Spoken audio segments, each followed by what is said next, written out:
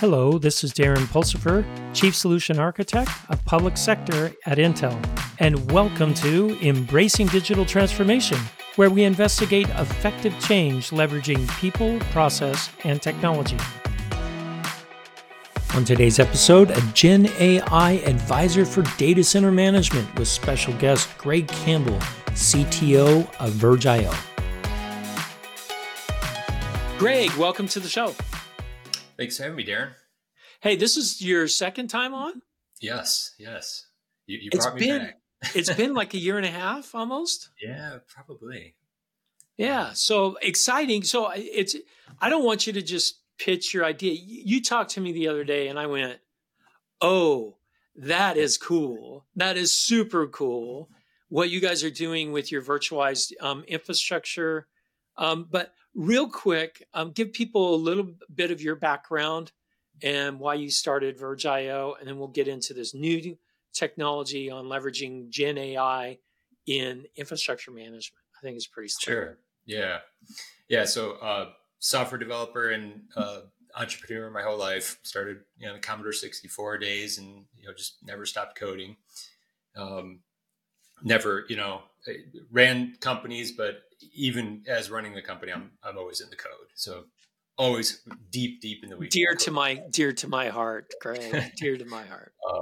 Yes, and so I had a couple small exits, and was actually starting another company building search engines and some pretty what I thought was complicated stuff at the time. And this was like 07, 08 time frame, and I had realized that trying to stitch together lots of resources, lots of servers to build the search engine, I needed billions of results and millions of queries or millions of results, and there's no single server that can do that, right?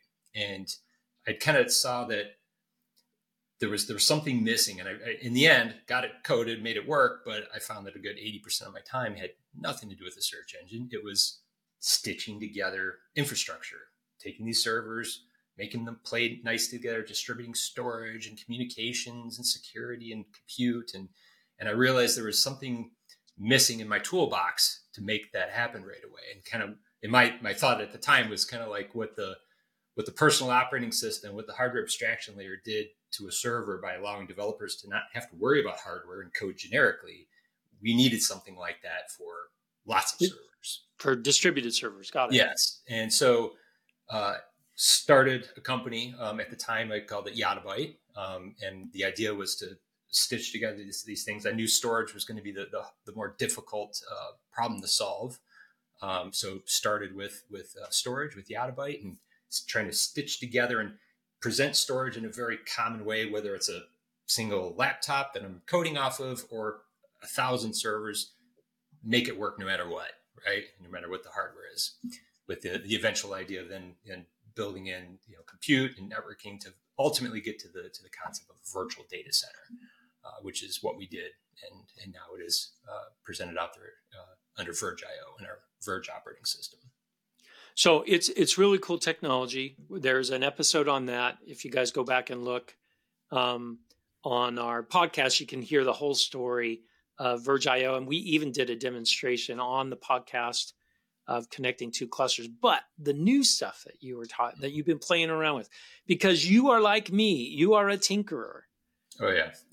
Right. And you probably think of, I can't wait to relax and code something up. Yes. But that's your escape, right? When I finally retire and then I could just code more stuff. Yeah. Yeah. I feel the same way. My wife, I've mentioned this on the show before, I think. My wife loves to read books when we go on vacation on a beach or by the pool. I have my laptop, and what am I doing? Genetic algorithms, or now it's going to be generative AI. So you cracked open Llama 2, right? Yeah. I've always, my hobby outside of, work and coding and everything I do normally has always been AI. And so I've always had an ear and an eye on AI. I've written my own neural networks.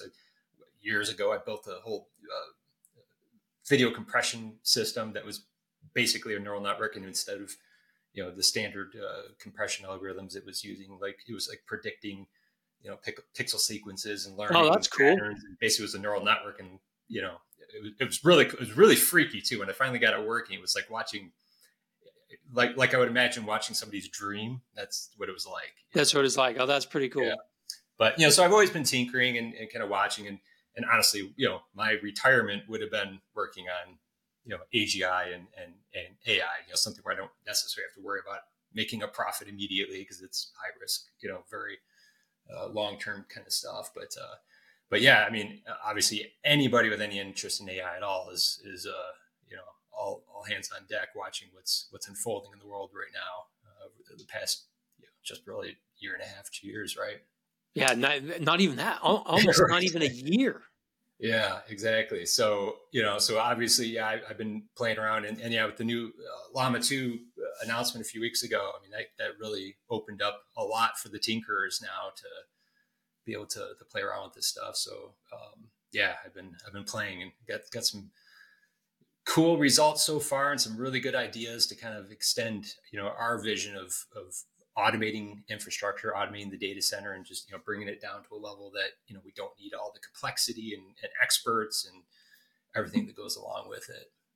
So one thing we've been talking on the podcast recently about is use cases of generative AI, and you found a really interesting use case specifically around infrastructure management, which I think is actually pretty brilliant. And to me, it's an example of a huge shift in user interface design and in adaptive user interfaces, which to me is really exciting because it simplifies things so much. Right. So I just pitched you a big, fat, juicy pitch right down the middle. So take us home with this. Yeah. So I'll talk a little bit about some of the the plan, because my role in the company, I'm the founder and CTO. So yes, I have the day job of coding the product, but I'm also the guy that gets to look to the future and play, do the research and development and tinker and build the prototypes. So I get the fun stuff too, right? Right? And Yeah. so yeah, I'm kind of there's like 4 or 5 kind of things that I see kind of emerging out of this. And first and foremost, it just, which is the heart and soul of our product is simplicity, right? Like, so much of what we have in infrastructure, there's a lot of complexity that just arose from how we got here. We have all these different components, storage and networking and compute and backup and security and user management, all these things, and then they all have to talk to each other, and there's multiple vendors and multiple licenses and multiple versioning, and it just all gets really complicated. So then you have to have a lot of very educated and trained and skilled staff that know all of these individual silos, and somebody to pull it all together and coordinate everything. And it's very expensive, and there's just not enough people out there that even understand this stuff, right? So, which is why the cloud has taken over so much, because it's like, I'll just outsource it. Well, yeah, wasn't that the promise of the cloud? The promise of the Right. cloud was to simplify things, right? Absolutely. But the trade-off is, instead of buying a house, you're renting one, right? Or living out of a hotel, basically.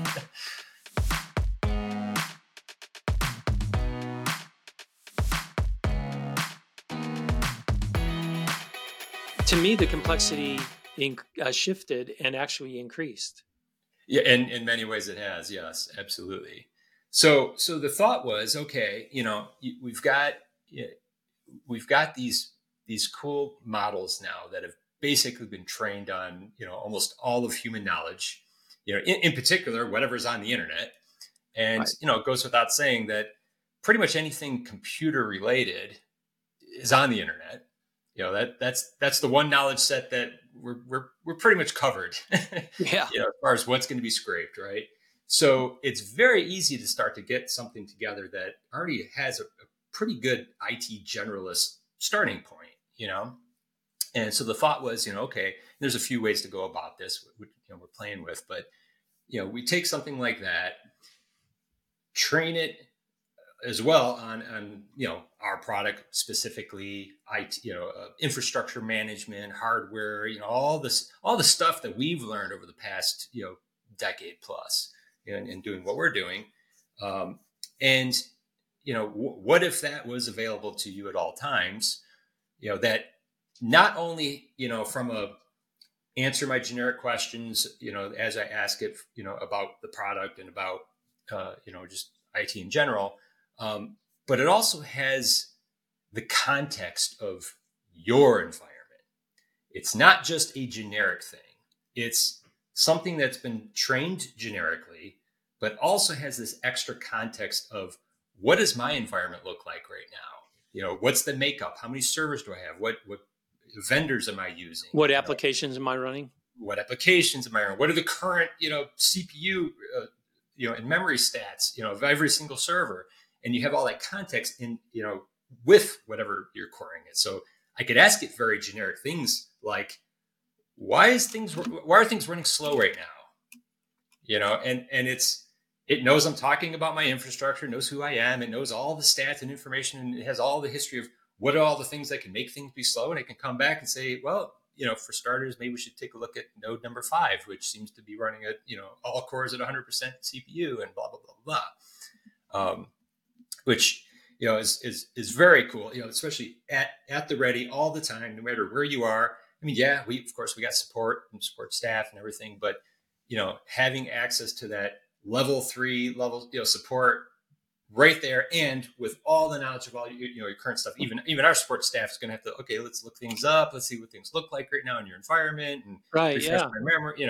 So there's some really cool stuff that can happen, especially as we train in on all the data that we have about some so let's talk a little bit about the training. So this is very different than what you see with like ChatGPT or Bard or Cloud, which is you took a generalized model. Llama 2 has a lot of general knowledge. Yep, for starting. Then point. you almost clipped its wings a little bit and said, I don't want you to know all the general knowledge. I want you to focus on IT management knowledge. Right. Kind of, yep. Somewhat, trying to constrain it and constrain it a little bit. Really talking about this. Yeah. And so like part of what we've been experimenting with is kind of finding the right balance between, training the system, and versus context. There's kind of this trade-off. I gotcha. Pre-trained and built in from a very generic perspective versus take your generic model and now let's allow you to role play, because these things are really good at role playing. But let's set your persona and get you locked in your zone, and you are a consultant working with however you want to frame it, but you can kind of just through context even allow it to hone in and learn a lot. So we've been playing around with the good, trying to find that balance there. And then you also give it live feeds of real time data as well. Absolutely, yeah. And we've been playing around with like even there's a little bit of like a multiple aspects. There might be some reiterative stuff where one model is asking another model to take this data set and reduce it into something that might be actionable, and then the other one's trained more on operating off of that. So there's even some. So I really like this approach, because a lot of people, when they think of large language models, it's one model to rule them all. Right. And what I've found, and you're kind of reiterating it, is it's the combination of models that have been trained to do different things that gets you the result that you want.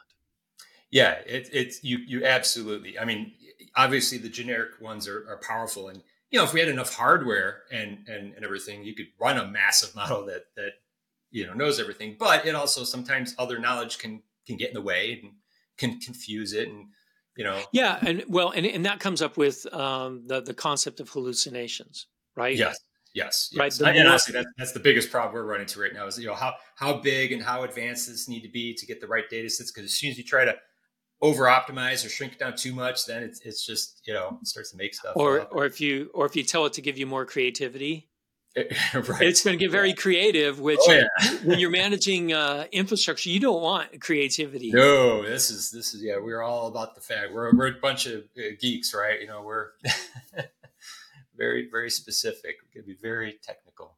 So, all right. So this is pretty cool. So let's talk about some of the scenarios that you think this could really help out with. Yeah. Because you mentioned complex, you're going to simplify things quite a bit. So what does that mean to my staff? What does that mean to if well, Yeah. you So know where I'm going with this. yeah. So there's a few cases, and I think so. We see it a lot with even with our customer base that it's hard to get good people that are technical enough at this low level, right? And even if you have a couple people, they're not always available. They're busy. They're overwhelmed. They're expensive. So I mean, we get a lot of just even with our support, more often than not, it ends up being nothing to do with our product. We're helping them diagnose hardware issues and guest level things and infrastructure and IT in general. It's tough, right? There's so many pieces There's so to the many puzzle. variables. Exactly. And so a big piece is to have that available to everybody, almost built into the product, that you've got this consultant available at all times that you can ask and query. And but then once you start doing some other things with it, it's the first step is you have to initiate, right? You're asking it a question. It's just there to help. It's just there to consult. But you could start to go a step further from there, a couple steps further. So one thing we're looking at is things like, okay, well, what if I'm not initiating it? What if the system is sending, periodic snapshots and, here's my current state. Hey, do you see anything wrong? No? Great. Do you see anything wrong? And it's just continually asking it. See anything wrong now? Yeah. So let's say that it's asking every I don't know, minute or every Right. hour, whatever. Pick the interval. It finds something and it sends me an email or pages me, whatever the case may be. In the old systems, we used to page people. Yes. For you Gen Z and millennials, you don't know what a pager is. Right. Old sysadmins, we walked around with a pager all the time. Right. And ignored the 911. Yeah, exactly. So, but I'm notified if something goes wrong. The way that you envision it, can my digital virtual sysadmin, can they learn from the interaction with me as well? Meaning, those things aren't that big of a deal. Well, right.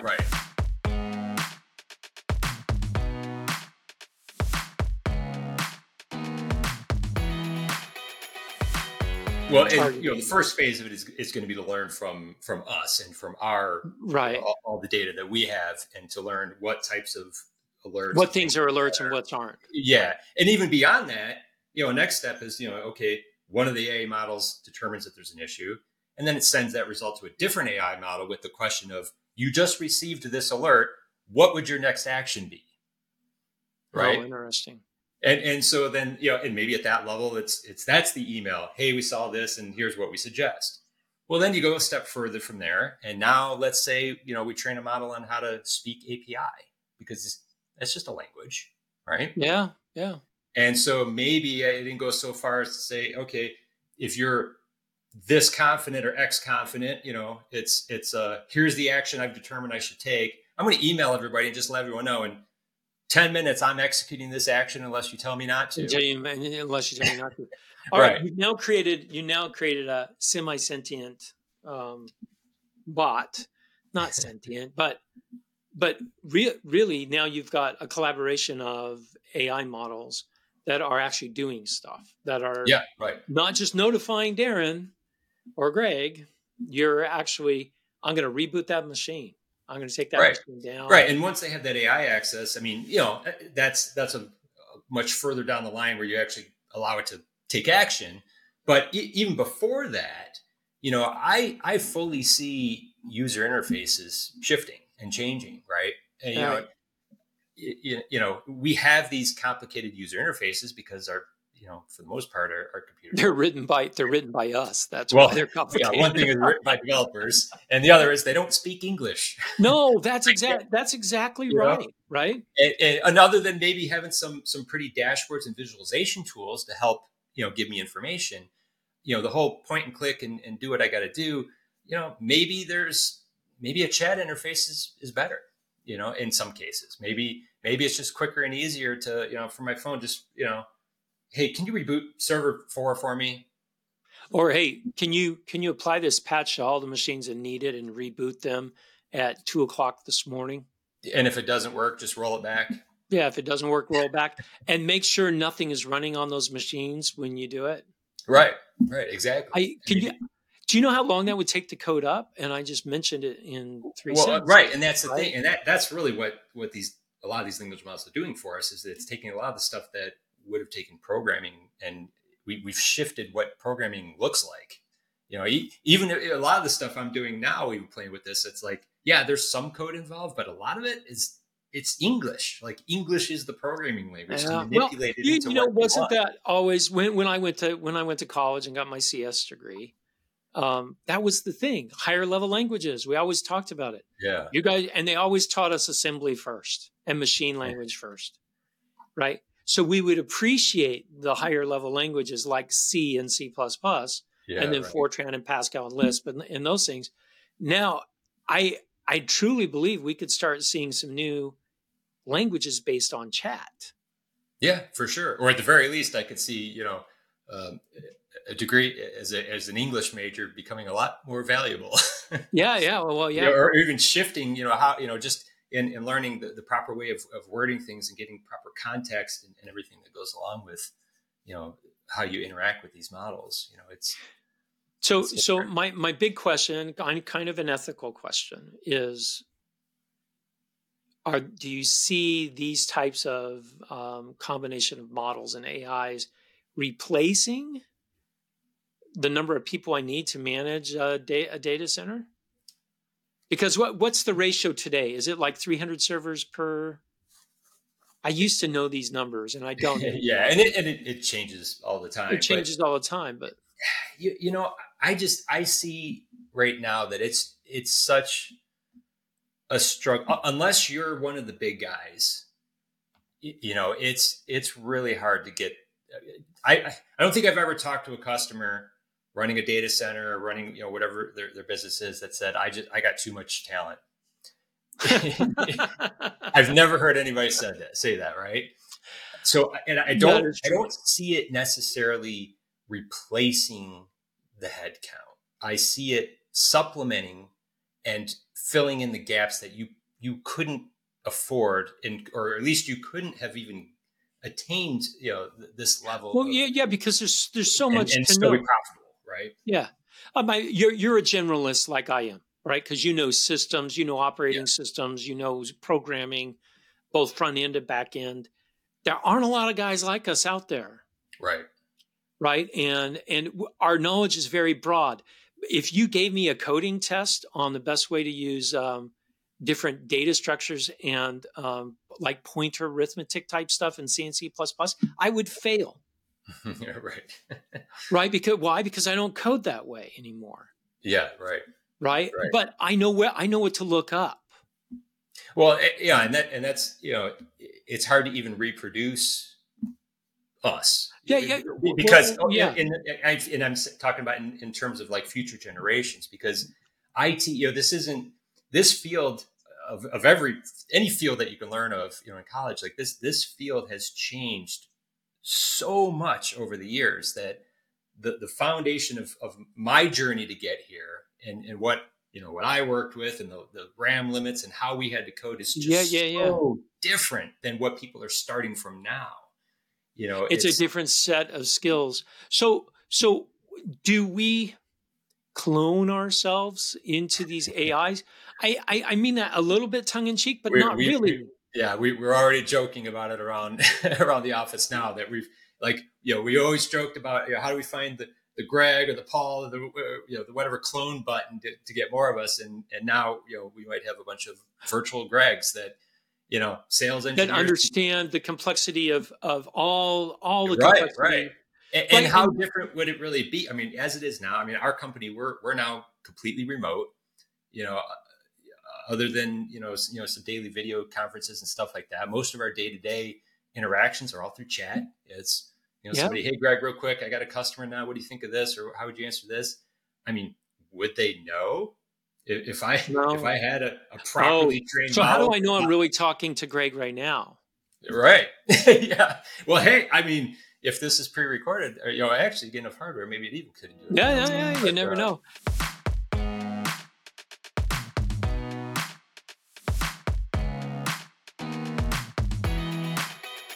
I just recently did something really crazy. I used 11 Labs, who does voice synthesis, oh, a part of the AI, right? yeah. I cloned my voice, and now I produce my weekly podcast, the news podcast that I do weekly. Check it out as I'm Oh, embracing digital this week. I that's now awesome. produce it in 6 different languages with me speaking the languages. With your that's awesome. That is so cool. And luckily, I do speak Portuguese. So I did Portuguese first, Oh, so you could compare, do a so I little could test compare run. it to my Portuguese. I've never spoken such great Portuguese in my whole life than what's computer generated. Oh, that's Um, incredible. and it's pretty impressive. I was like, wow. So that just goes. That's just heading in that direction. But Mhm. I think the benefit of these types of generative AIs, especially in complex systems, is the human brain cannot contain all that information and recall it Right. Yeah, absolutely. I like mean, like a generative AI can, yeah, right? right. I mean, there were some tests that I did, where I'm kind of comparing it to how I might answer an email or respond to a support, and yeah, there was stuff that I didn't train on, but because it also started with this general knowledge, it was able to add color and to the response that I probably, I mean, yeah, I know what it's talking about, so I know it's right, but like I either wouldn't have thought to add that much color to it, or it even throws in a couple things like, oh yeah, they're right. I didn't even think of that.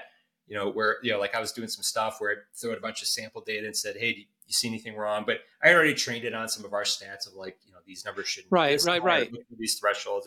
And one particular, we were talking about like swap in virtual memory and not to exceed certain amounts. But rather than just giving the answer, I gave it, hey, yeah, I identified one of your servers over here is running in swap, and that we should take a look at it.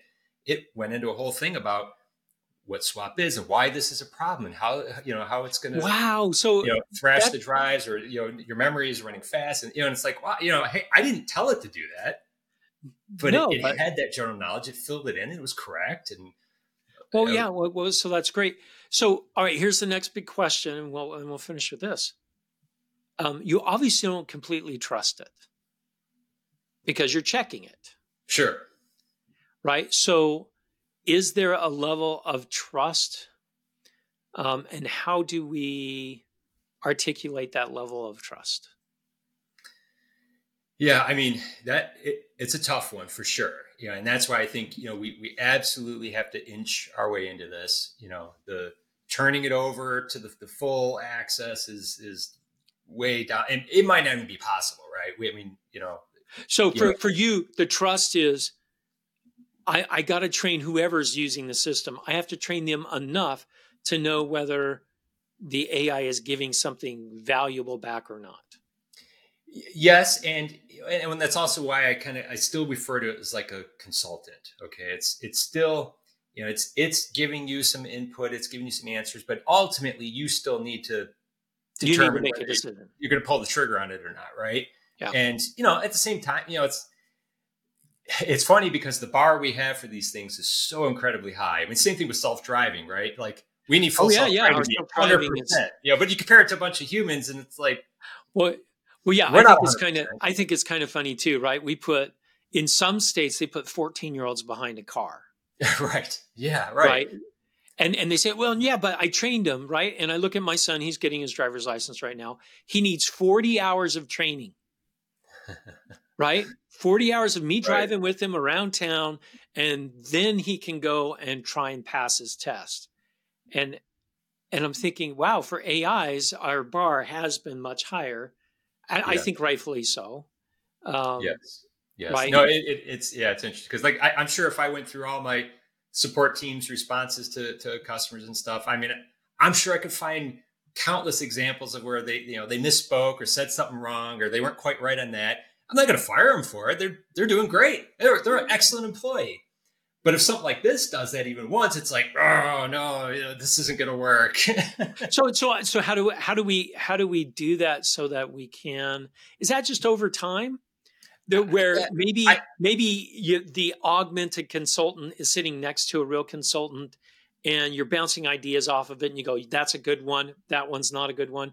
So you still need to stand up to your AI a little bit and teach it.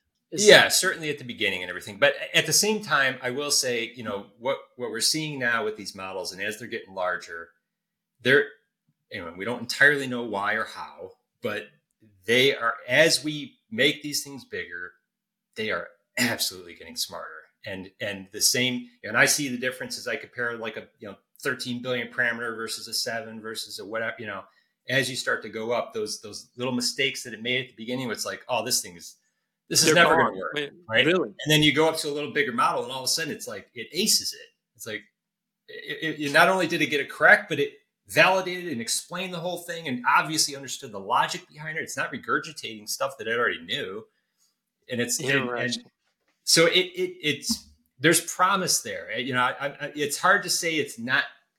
It'll never get there. It sure seems like, I wouldn't bet against it at this point.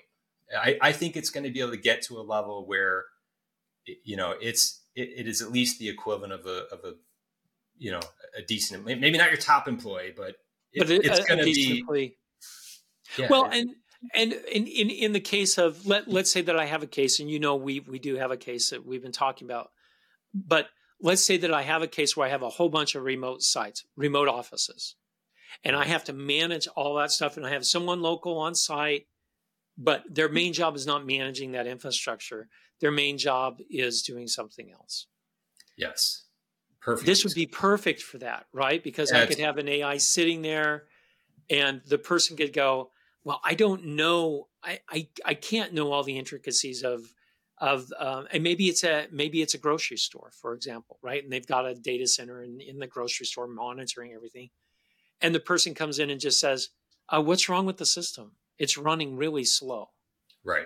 And then imagine the system trained on even knowing the context of where you're at and what their level is, to where it could say things, to where now your remote staff is basically just the remote hands. And this thing could say, can you look behind and see if the green light is flashing or solid? It's solid. Great. Now, can you look and do this? They don't have to even know what's going on. They just have to have general common sense, right? Yeah. So this is wonderful, Greg. As always, it's a pleasure talking to you, and this has got me really excited. I can't wait to see what you guys are going to produce, and that it hopefully moves out of the lab and kind of as a partner. I want one to go through my emails. Yeah, that's all I'm going to say. I get too many emails a day, so this is exciting stuff. Cool. Yeah. Thanks so much for having me on here. Yeah, I love talking about it, and we're having a lot of fun playing with it for sure. Thank you for listening to Embracing Digital Transformation today. If you enjoyed our podcast, give it 5 stars on your favorite podcasting site or YouTube channel. You can find out more information about Embracing Digital Transformation at embracingdigital.org. Until next time, go out and do something wonderful.